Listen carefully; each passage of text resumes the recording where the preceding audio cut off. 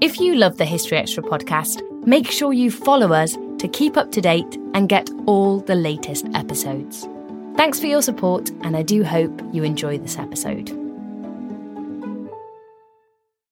This episode is brought to you by Indeed.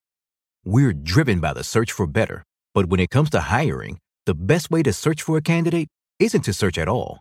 Don't search, match with Indeed. Use Indeed for scheduling, screening, and messaging so you can connect with candidates faster. And listeners of this show will get a $75 sponsored job credit to get your jobs more visibility at Indeed.com/HistoryExtra. Just go to Indeed.com/HistoryExtra right now and support our show by saying you heard about Indeed on this podcast. Terms and conditions apply. Need to hire? You need Indeed. Hola. Hello, this call is being translated. Abuela, listen to what my phone can do. Abuela, escucha lo que mi teléfono puede hacer. ¡Wow! Ahora dime sobre tu novia nueva. Wow, now tell me about this new girlfriend. Huh? Tú sabes lo que dije. You know what I said. Language is no longer a barrier thanks to Live Translate with Galaxy AI on Samsung Galaxy S24 Ultra. Learn more at Samsung.com. Samsung account login required. Calls must be made using the native Samsung dialer. It's hard not to add a side of hot, crispy hash browns to your favorite McDonald's breakfast. It's even harder not to eat said hash browns before you get home. Ba-da-ba-ba-ba. Hi, I'm Daniel, founder of Pretty Litter. Cats and cat owners deserve better than any old-fashioned litter. That's why I teamed up with scientists and veterinarians to create Pretty Litter. Its innovative crystal formula has superior odor control and weighs up to 80% less than clay litter. Pretty Litter even monitors health by changing colors to help detect early signs of potential illness. It's the world's smartest kitty litter. Go to prettylitter.com and use code SPOTIFY for 20% off your first order and a free cat toy. Terms and conditions apply. See site for details.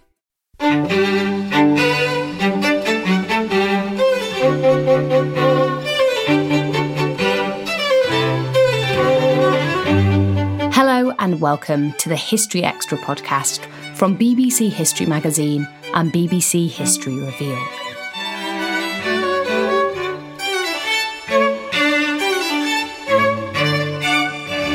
I'm Ellie Cawthorne.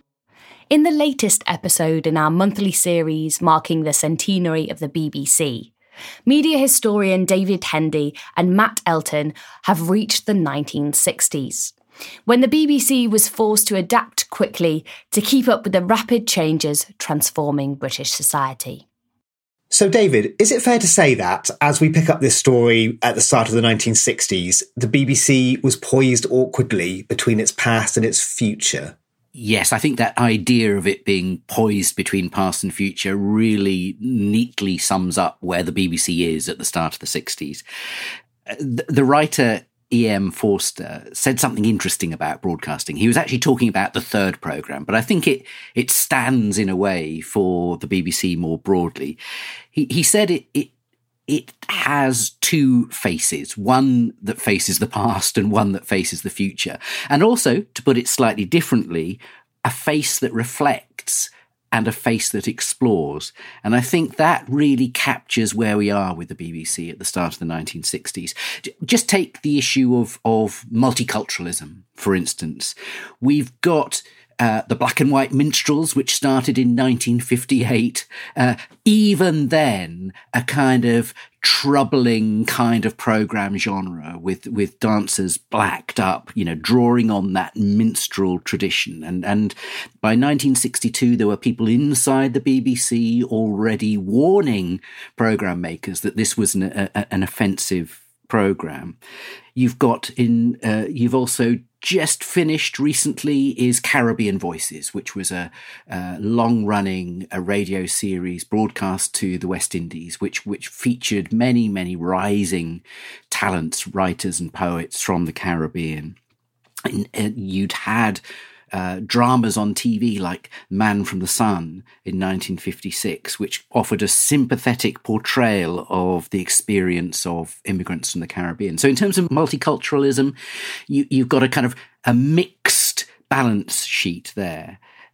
Think about ITV and competition. So ITV had come along in 1955, by 1960, the BBC has responded to ITV. It's work in progress. ITV offered a kind of a faster paced, brasher, less formal, less deferential approach to news, for instance. And the BBC was changing. It was featuring its newsreaders on TV in vision, not just their voices. Reporters were being less deferential. The presentation of BBC television was tightening up and becoming slicker in a way.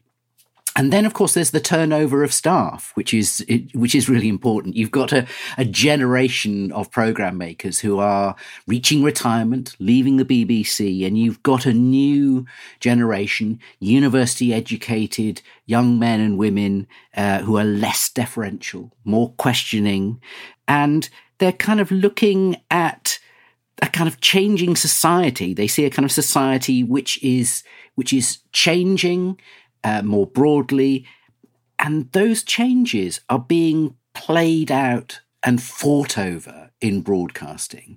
So people who want society to become more progressive and more permissive in art and culture and cinema and the portrayal of sex and the use of language and so on are kind of pushing into the BBC and trying to kind of shake up what broadcasting, this kind of traditional domestic medium, can do. You've mentioned a few factors there: external pressure from young people, internal pressure from young people, commercial pressure. Was there a key factor among those that was particularly important, or which the BBC felt particularly sensitive about?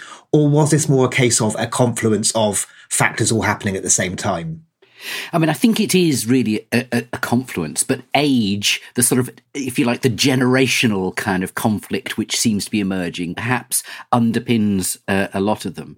So yes, in terms of kind of youth, you've got a kind of a flowering of a teenage culture for which, music is quite central. And although the BBC has, right from the beginning, been broadcasting music, including popular music, dance music, it's clear that in the early 1960s, it's not keeping up with musical taste. Musical taste is accelerating, it's changing. Pop culture means there's always something new every week, every month. And the BBC is just not able to capture that.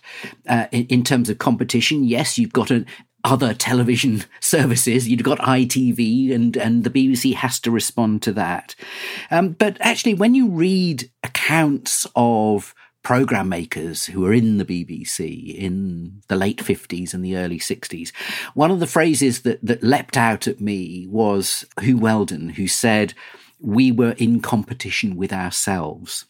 So to some extent, we have to remember that there is an organic process here that is within the BBC, that not just that turnover of staff, but the same staff who see their job as sensing the changes in society and trying to capture what is happening at any given moment. Two other factors that I think are really important that perhaps we haven't touched on yet. One is there's a new Director General. Hugh Carlton Green is Director General in 1960, at the very start of the decades. Now, Hugh Carlton Green has been around in the BBC since the Second World War. He came in as a director of the German service during wartime and was involved rising up the ranks through news and current affairs and external broadcasting through the 1950s. And he becomes Director General. And in many ways, he's as dominating and influential a figure on the BBC in the 1960s as Reith was in the 20s and the early 30s. He's someone who sends out a message to his staff, which is, let's throw open the windows, let's blow away what he called the sort of ivory tower stuffiness, and let's actually, be ahead of public taste, not always behind it. And at the same time, and this is the final crucial factor, I think, the BBC is actually well-resourced at this point. It's got plenty of TV licence fee income coming in. It's got a new television centre which opens. It's sort of feeling confident, and it's feeling as if it's got the resources and the firepower to make good and exciting programmes.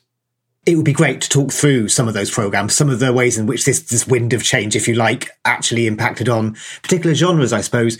I mean, what were some of the key innovations in terms of satire and in terms of drama, which were two of the big things that experienced change, I think? Well, you mentioned satire, and I suppose the preeminent example of that would be That Was the Week That Was, which launches in November 1962. It actually only runs for sort of two seasons. So, you know, by the end of 1963, it's gone. So it has this sort of brief, extraordinary life that rides the wave of the early 60s satire boom. And what's interesting about it from a BBC point of view is that it's the BBC doing it. You know, old-fashioned auntie, as it were, is part of the satire boom. And it's also that it was a kind of blend of news and satire. It wasn't actually the light entertainment department that made it. It was kind of news and current affairs people. And this mixing of news and entertainment was pretty new territory for the BBC, and the style of the programme as well. It was clearly anti-establishment, not necessarily progressive, but it was anti-establishment, and it seemed to be something that was by young people for young people. A late Saturday night show. David Frost was in his early 20s as the main presenter. You have Bernard Levin offering acerbic interviews and commentary, Millicent Martin singing the theme song. And the studio setup is kind of cluttered and raw and chaotic. So, you know, when you're watching this show, you see the cameras moving around, you see the kind of lighting rig, you see the audience and so on. And it sort of captures this idea that it didn't want to be smooth. It was challenging the whole idea of artifice. So it wasn't just about content, it was the kind of the whole style of That Was the Week That Was that offered something new. You mentioned drama, and I suppose, again, the preeminent example of that would be the Wednesday play, which later turns into Play for Today when it moves from Wednesday. From 1964, you've got the Wednesday play, which draws on a wide range of dramatists and styles, but perhaps becomes most famous for the kind of gritty realism tradition that you can see in other drama series like Z-Cars. That was something that was around and very influential. And the classic Wednesday plays, I suppose, would be Up the Junction in 1965 and Cathy Come Home in 1966, both directed by Ken Loach, who, when he talks about those programs, he makes clear that he was deliberately setting out to kind of intervene on social issues. In the case of those two dramas about abortion and about homelessness. So this was politically pointed drama. Now, not every Wednesday play or Play for Today was explicitly political as that. As I say, it kind of offered a range of styles. But I think that captures the kind of the part of the new tone and the new feel. The really important thing to remember is there's always plenty of traditional stuff still around and plenty of kind of, as it were, traditional Reithian uplift. So, you know, at the end of the decade, 1969, you've got Kenneth Clark presenting Civilization, a kind of, in a way, kind of the grand man's vision, a patrician vision of the history of Western art. I mean, a fantastic series, but deeply traditional in many ways. And that even some of those shows that we associate with the kind of the new pop culture, like Jukebox Jury, are actually kind of somehow very BBC. I mean, you know, David Jacobs, the presenter, this avuncular figure, and a program that really was designed very much for the sort of the family audience rather than just the teenager. So, you know, throughout the 60s, in a sense, we've got programs that are emblematic, not just of the kind of the new style, but of a BBC that's a mix, a jumble of the new and the old. This is really interesting. This idea of it being a jumble, of the BBC existing somewhere on a continuum between its old traditions and these new forms, new ways of doing things. How hard was it for the BBC and the people that worked there to judge to what extent things could be pushed in these types of programmes? And what sort of initial response were these new innovations met with, I suppose? I suppose if you peer inside the BBC in the 1960s, and you do that by, I guess, looking at the records of things like the Weekly Programme Review Board and all these editorial discussions, what you see is a BBC which is spending an almost infinite amount of time discussing these things and grappling with these things. And of course, there are no obvious answers. So you've got a Director General in Hugh Carlton-Green who says this. He goes around and says to his senior staff, if you don't upset part of your audience most of the time, you're not doing your job properly. Now that's a real encouragement to take risks, right? But then you've also got this old continuing Reithian idea that yes, it's okay to lead, to be ahead of public taste, but if you're too far ahead of public taste, you're going to leave the public behind. So there's always a measurement of public taste. And if you look at the minutes of these weekly programme review boards where all the senior programme makers and heads of departments gather every week and chew over the programmes of the week and the issues that arise, they use their professional instincts, but they also look at what the newspapers are saying. They look at the audience research. They look at the letters and the phone calls they've received. And they blend all of these factors in to try and reach a judgment. But it's hard. There was one person at a weekly programme review board who said trying to draw the line in terms of public taste was like trying to draw a line in mist. And so, just take the example of language. There were certain words that the BBC knew it either couldn't broadcast because they were too strong, or if they were to be included, let's say in a kind of difficult, controversial drama, then they were referable words. In other words, you had to refer to your line manager and it might eventually go right up to the Director General. Well, that's fine for the most extreme words, but what about bloody? Or damn, and words like that are kind of demotic words in common speech. And if you've got dramatists who want to reflect the world as it is, it's going to have to use words like that. Do you refer those? Do you exclude them? If you exclude them, won't the BBC sound a little bit prissy and old-fashioned? If you include too many of them, will it just offend the audience so much that the audience is lost? So there's no straightforward answer to this. And the BBC is aware that while it's got dramatists and writers and young programme makers pushing in one direction, it's also got, outside of the BBC, people like Mary Whitehouse, most famously, who is determined to take a stand and actually say, whatever you, the BBC, think you're doing, there is a silent majority, as she would refer to it, who believe that actually there's too much kitchen sink drama and not enough of the kind of cosy sitting room, if you like. So the BBC is just, I'm not sure if the BBC finds an answer to all this, but it's constantly aware of this issue and trying to kind of navigate some way through it.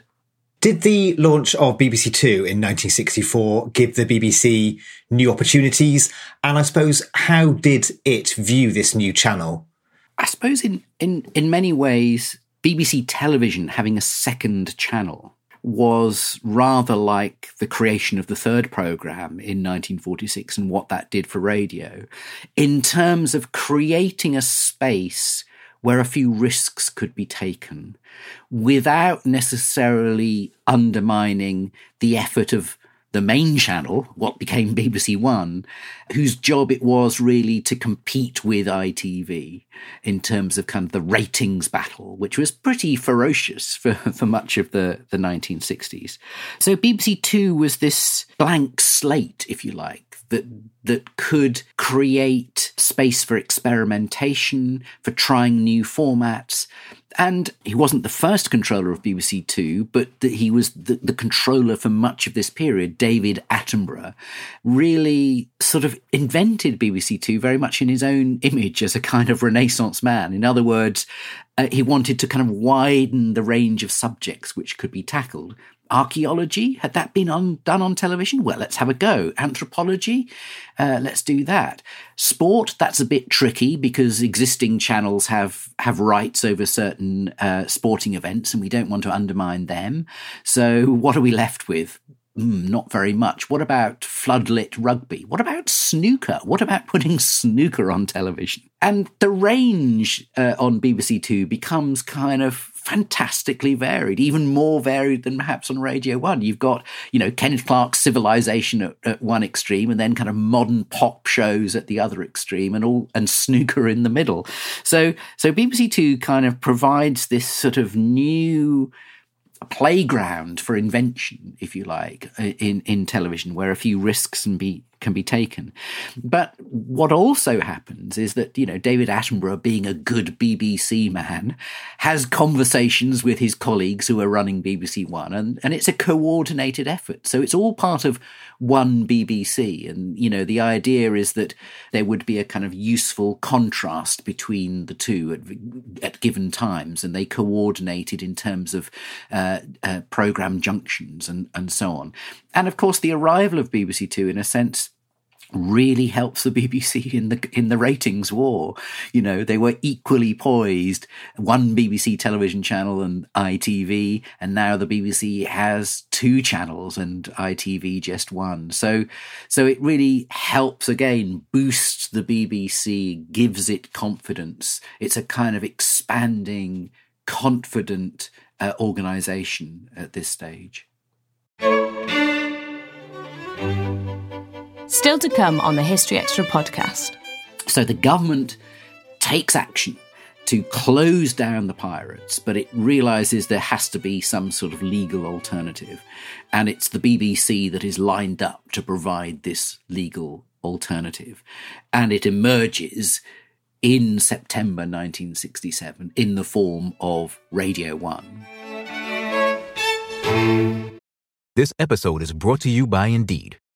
We're driven by the search for better, but when it comes to hiring, the best way to search for a candidate isn't to search at all.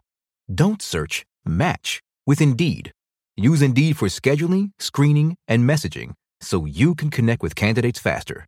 And listeners of this show will get a $75 sponsored job credit to get your jobs more visibility at Indeed.com/HistoryExtra. Just go to Indeed.com/HistoryExtra right now and support our show by saying you heard about Indeed on this podcast. Terms and conditions apply. Need to hire? You need Indeed. We don't always realize just how much our negative thoughts and experiences stick with us and weigh us down. You may find your brain constantly running through a highlight reel of bad moments. That comment your friend made last week that hurt your feelings. That frustrating thing your mum does. Or that silly thing you said in a meeting.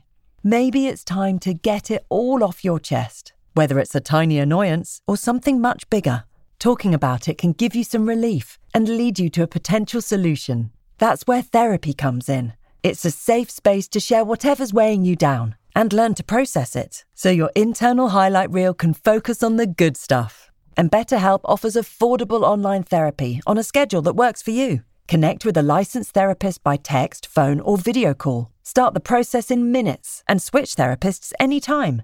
Let it out with BetterHelp.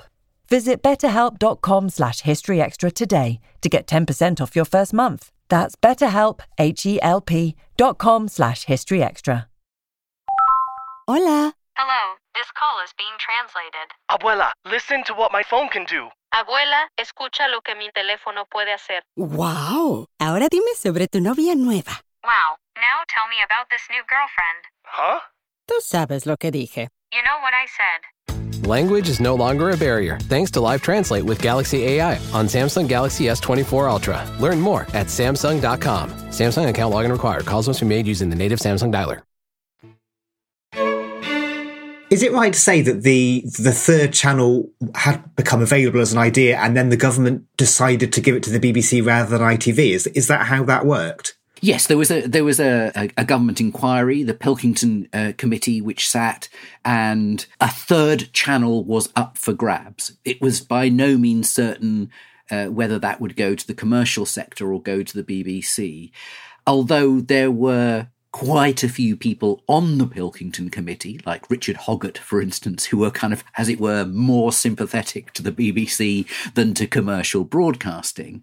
And Hugh Carlton Green actually mobilized an extraordinarily kind of clever effort. I mean, he'd been involved in some sort of, what we might call psyops operation after the war. And he knew how to kind of run a campaign and was very, very clever about kind of steering the Pilkington Committee towards the right conclusion, which was to award this channel to the BBC. So yeah, the BBC were kind of were pretty kind of clever about managing this. So, but the committee, in a sense, was veering that way anyway. You mentioned Radio 1 there, so we should move to radio. What were the BBC's radio offerings in the first half of the decade? And did they experience these similar sort of social pressures to change as the TV channels did? One of the great BBC radio figures who joined in the 1930s and actually retired, left at the end of the 60s, was Geoffrey Bridson, who made some wonderful documentaries. And he described BBC radio at the end of the 50s and the early 60s as, quotes, in the doldrums. And his reason for saying that was partly that it was still struggling to find an identity and a purpose with the rise of television.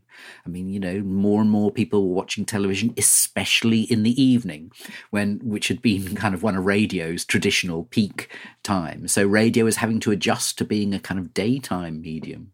It was having to adjust to being a bit of a background medium. People didn't really any longer kind of sit down and sort of pay attention to the radio like they did to the television set. Radio was on in the kitchen or sometimes the bedroom, and increasingly later it would be on in the car. So was radio doing the right thing? Were kind of elaborate set piece dramas and features and documentaries the right sort of thing? Or should radio reinvent itself as a so-called secondary background medium? It should be, everything should be sort of short and manageable and digestible in short chunks, 3 minutes of this and 3 minutes of that. Should radio stations be more predictable so that people knew what they were getting instead of a kind of rich mix on each channel? Should people know, well, if I tune into that, I'll get music, and if I tune into that, I'll get speech or news and so on? So all these debates were happening, but beneath the surface, there was constant change and evolution. Radio was becoming more informal. In the early 60s, you've got again new people coming into the domestic radio services, people like Jerry Mansell, for instance, who'd come from the World Service and takes over the home programme and is keen on more informality, less scriptedness. He wanted kind of something that was a bit sparkier and more spontaneous. With portable recordings and magnetic tape becoming kind of cheaper and more available, you've got more actuality, recording spontaneously interviews rather than having to script things in the studio. So all of these changes are taking place. The biggest challenge in a way for BBC Radio in the early 60s was over music and needle time. And the simple reality the BBC came up against was that even if it wanted to broadcast more pop music, it wasn't able to. It was restricted to something like 30 hours total of needle time. In other words, the amount of recorded music on gramophone records it could play in order to kind of honour agreements with the musicians' unions and Performing Rights Society and publishers and so on.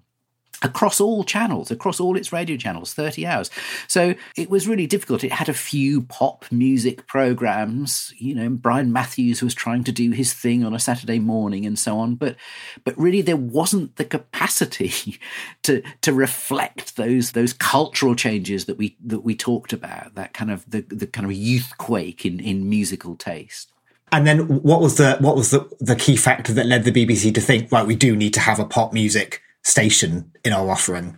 Well, of course, it's the Radio Pirates. The Pirates, they flourish in the mid-1960s. So in Easter 1964 is when Radio Caroline suddenly pops up on a kind of ship sailing around the British coast. And within a short period, you've got several pirate radio stations.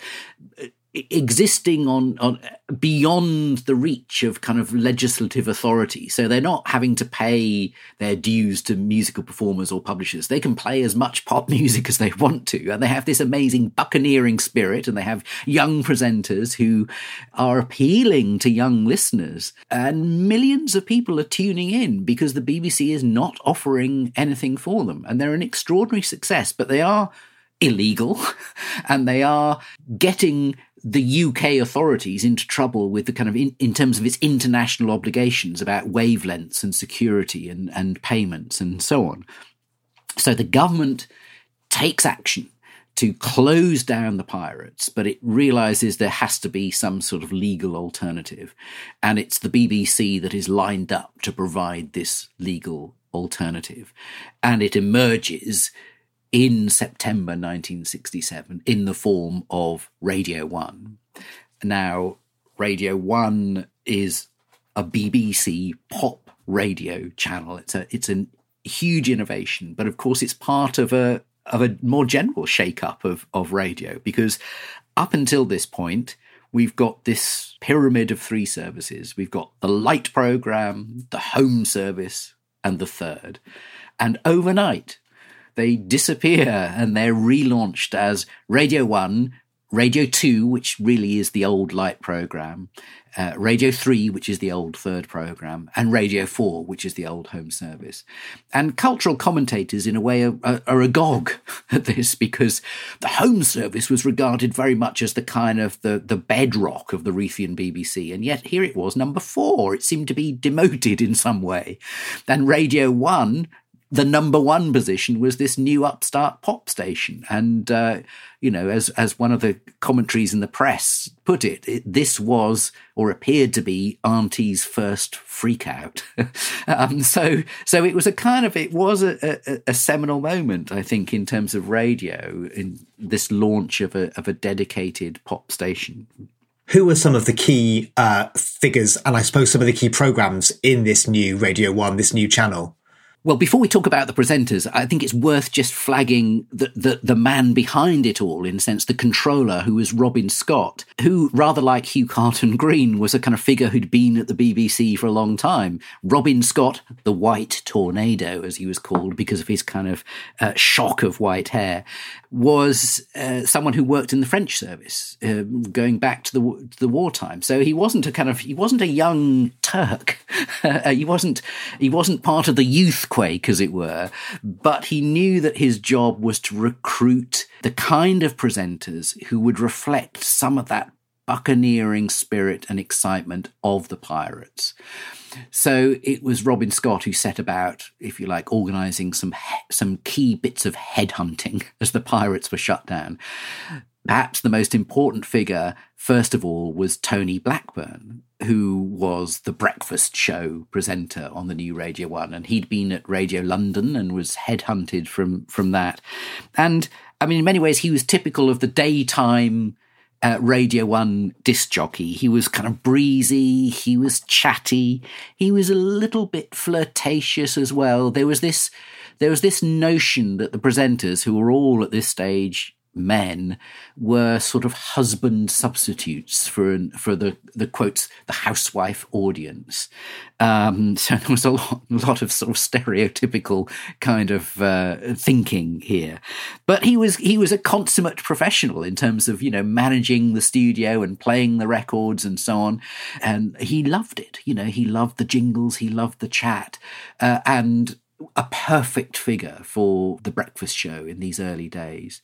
There was a saying that eventually emerged at Radio 1, which was that it was ratings by day, reputation by night.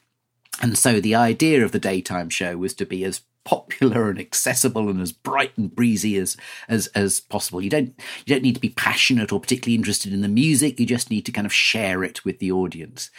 But at nighttime and at weekends, you've got more specialist presenters who are passionate fans about particular kinds of music. And I suppose the most emblematic figure there is John Peel, who joins again from Radio London, where he'd been briefly presenting a cult programme called Perfumed Garden, which was a kind of eclectic collection of all sorts of kind of music at the margins of rock. And John Peel had this sort of hippie-ish sort of cult style ready-made off the shelf for Radio 1. He'd kind of developed it at the Perfumed Garden, but he'd also spent a few years in the States doing late-night shifts on local radio stations, buying lots of records, immersing himself in the music scene. So he was incredibly knowledgeable about music. And he saw his job actually in very, very Reithian ways. He might not necessarily have talked about Reith, but he described his task as, making people aware of music that they might not otherwise have heard. It's a classic Reithian ambition. And I suppose a third person who is definitely worth mentioning is Annie Nightingale. Now, she's not there at the beginning. In fact, she tries to join Radio 1. She's a experienced music journalist, exactly the kind of person who you'd imagine Radio 1 would want. But she's, in a sense, a very clear victim of the kind of sexism in terms of Radio 1's recruitment policy. This idea that presenters needed to be men because they were husband substitutes. But in 1970, I think the BBC realises that it can't sustain this position. And so she joins Radio 1 and is very much in that same tradition of John Peel, of being a music enthusiast who sort of shares her passion and selects music carefully. She's not just putting on the music that she's been told to play. She's involved in that selection process. And so right from the beginning, you've got a Radio 1 which has this sort of central sort of flavour of kind of, cheesy pop-tastic music, as it were, but also has this sort of interesting activity at the margins, which is much more experimental and radical and exploratory. Writing at the end of the 50s, some commentators wondered whether broadcasting might help create a common culture in Britain. As we reached the end of the 60s, the start of the 70s, had that come to pass? I don't think it had. I mean, it was someone like Richard Hoggart, for instance, really hoped and believed that broadcasting had that ability to forge a common culture. But there's another cultural commentator who's important at this stage, Raymond Williams, who famously says culture is ordinary, it's part of everyday life. And the reality was that everyday life showed that tastes in a way were diverging and that sort of class distinctions were just as embedded as they ever had been, and that new distinctions, especially that one between age range, the generational distinctions, were becoming stronger. So I think that the difficulty for the BBC is that actually, culture, as it were, is sort of fragmenting and diversifying.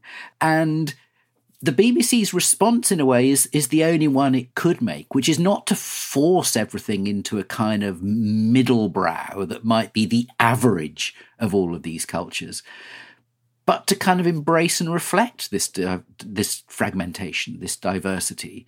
So, it doesn't go highbrow, it doesn't go lowbrow, it doesn't go middle brow, it kind of goes wide brow in a way, and widens the range. So yes, you've got Top of the Pops, and you've got Kenneth Clarke's Civilization, and all sorts of things like that stretch the range. And underpinning that, I suppose, is an acceptance that not everything will be liked by everyone, and that the kind of programmes that need to be made do not need to please everyone. And that's where I think we can see the importance of the key change in the BBC in the 1960s under Hugh Carlton-Green and through that generational change, which is that progressive ideas, if you like, had percolated through the system. It wasn't a kind of total revolution. You still got the traditional alongside the news. But you've got this key idea which has taken root that broadcasting, television, radio, doesn't any longer have to kind of think that everything that goes on air has to be suitable for everyone. And that, I think, is a really important distinction between the BBC at the end of the decade and the BBC at the beginning of the decade. That was David Hendy. You can read more from David in every issue of BBC History magazine.